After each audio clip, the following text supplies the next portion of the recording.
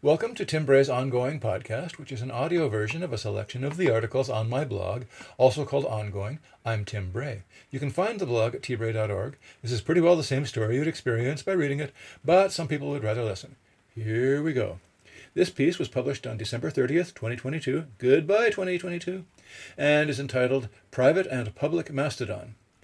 So here's how you get into a lot of trouble. Suppose you, like me, love the intellectual wealth found in free-form text on the internet, and, like me, are a reasonably competent programmer, and, like me, have derived value and pleasure searching Twitter, and, like me, you look at this nifty new Fediverse thing and see that it has a nice web API, so you could build an app to vacuum up all the stories and laments and cheers and dunks and love letters and index them and let everyone search them and find wonderful things. So you will lurch into the Mastodon conversation all excited and blurt out, "Hey folks, I'm going to index all this stuff and let the world in."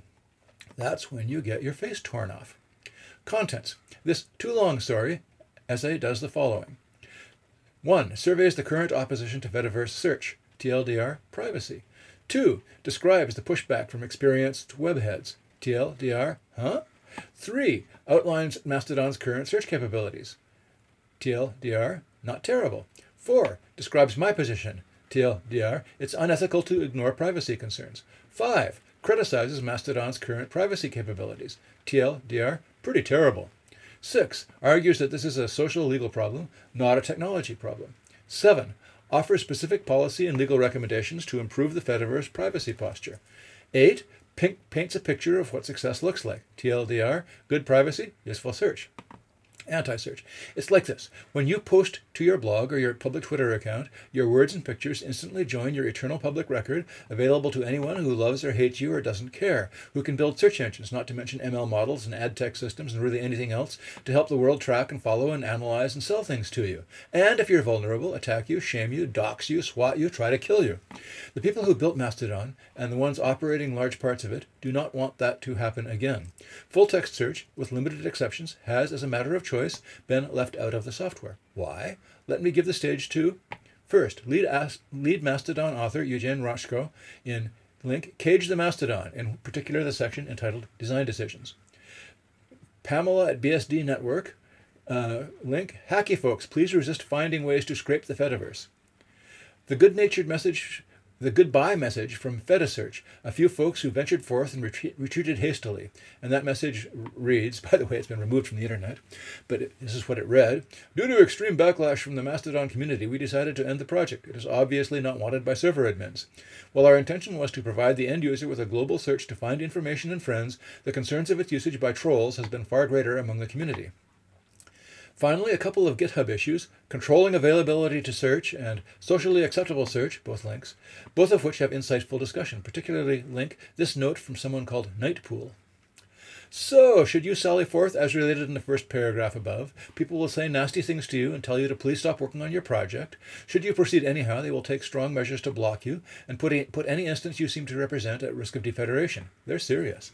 I'm not speaking hypothetically. In the dying days of 2022, I watched in real time as this eager young fellow bounced onto the stage and said he had this new full-text thing he was about to launch. It would index all the instances your instance was federated with, and it was carefully built to penetrate various Mastodon blockages. And anyone who didn't want to be scraped and indexed had to opt out. He also claimed it was going to be available only to, quote, genuine admins. It did not go over well. The hostility and anger among the admins was palpable, and the next day there were people following up on the thread talking about defederating the dude's whole instance if that was the kind of person there. This, quote, open letter from Mastodon community is another example of eager information harvesters running into rage. So, don't say you weren't warned. Pro search. Perhaps you find this attitude surprising. I did initially, and many web veterans' reactions raised from disdainful to hostile.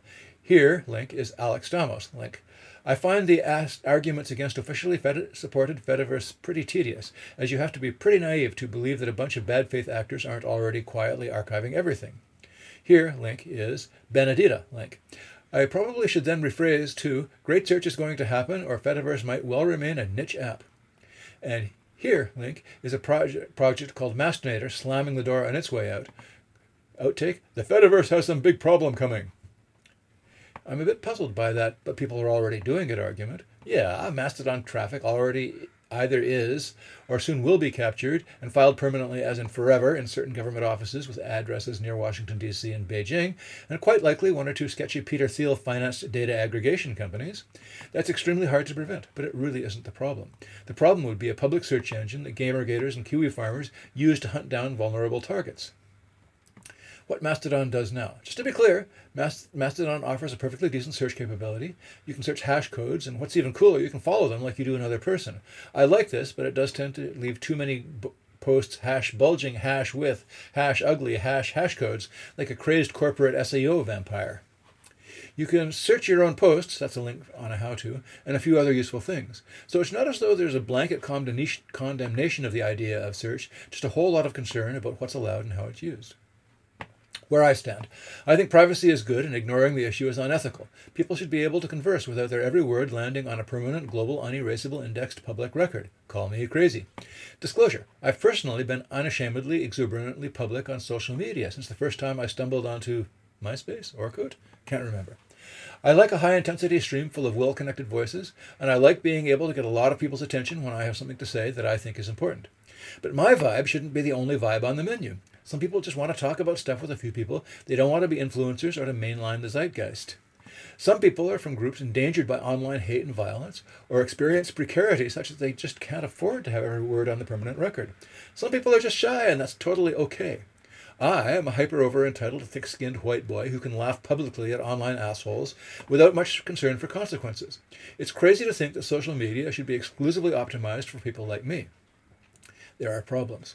To start with, notwithstanding all the above, I'd like more search too. That's not a big problem because I think there's a path forward that's useful and still preserves the current privacy-centric Mastodon values.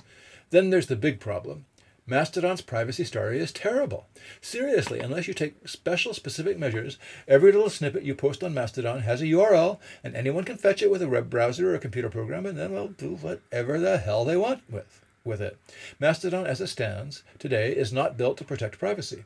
You can get sort of weak partial privacy if you, 1, post in friends-only mode, which can be done per post or as a default, 2, protect your account so you get to approve or deny anyone who wants to follow you, and 3, get lucky, as in none of your followers republish your posts to the world or gateway them to the alt-right. This will probably keep you out of some rando's public search engine experiment. But it doesn't matter because the vast majority of people on Mastodon don't understand the difference between its sharing modes and probably don't protect their account because why should anyone have to do that? And anyhow, we're all missing the point. The point is, we're not trying to solve a technical problem here. We're trying to solve a social problem. We don't want people to do certain irritating and dangerous things with data scraped off the Fediverse. So when there are things that people can do but shouldn't, what tools do we usually apply?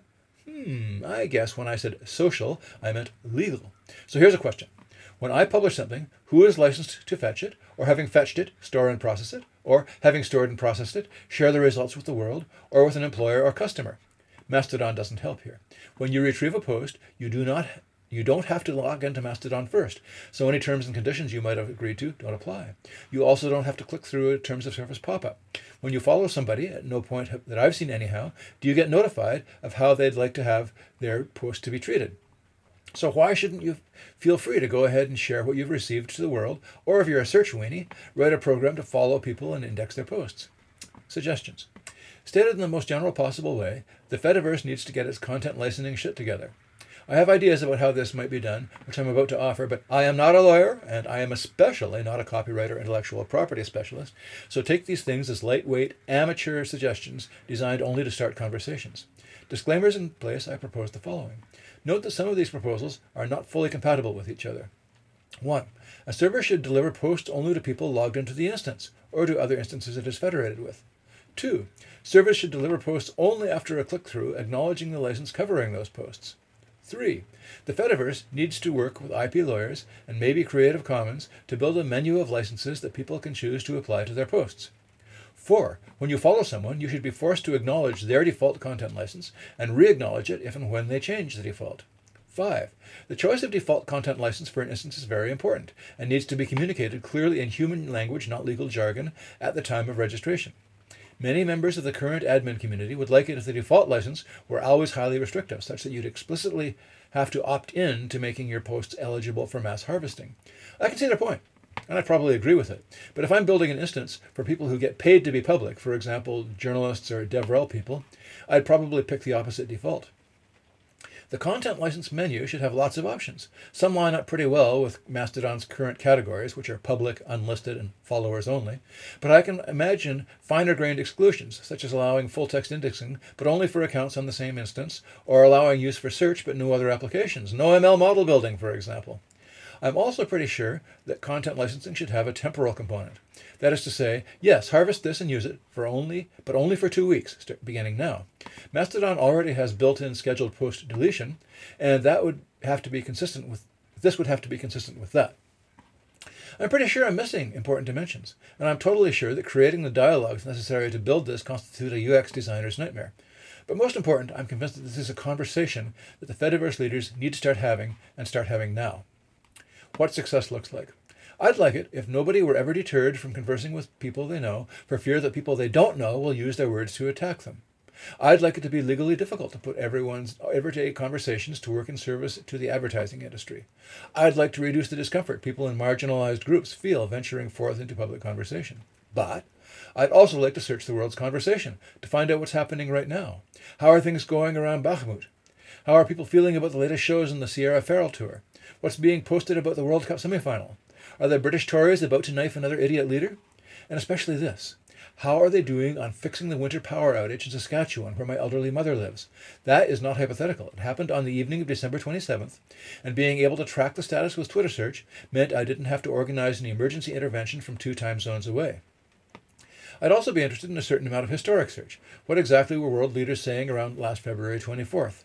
How do they describe that new AWS feature at reInvent 2017? And so on. But only if I'm confident that the people who posted what I'm searching are comfortable with their postings being used this way. I think we should be able to get there. But once again, it is not a technology problem.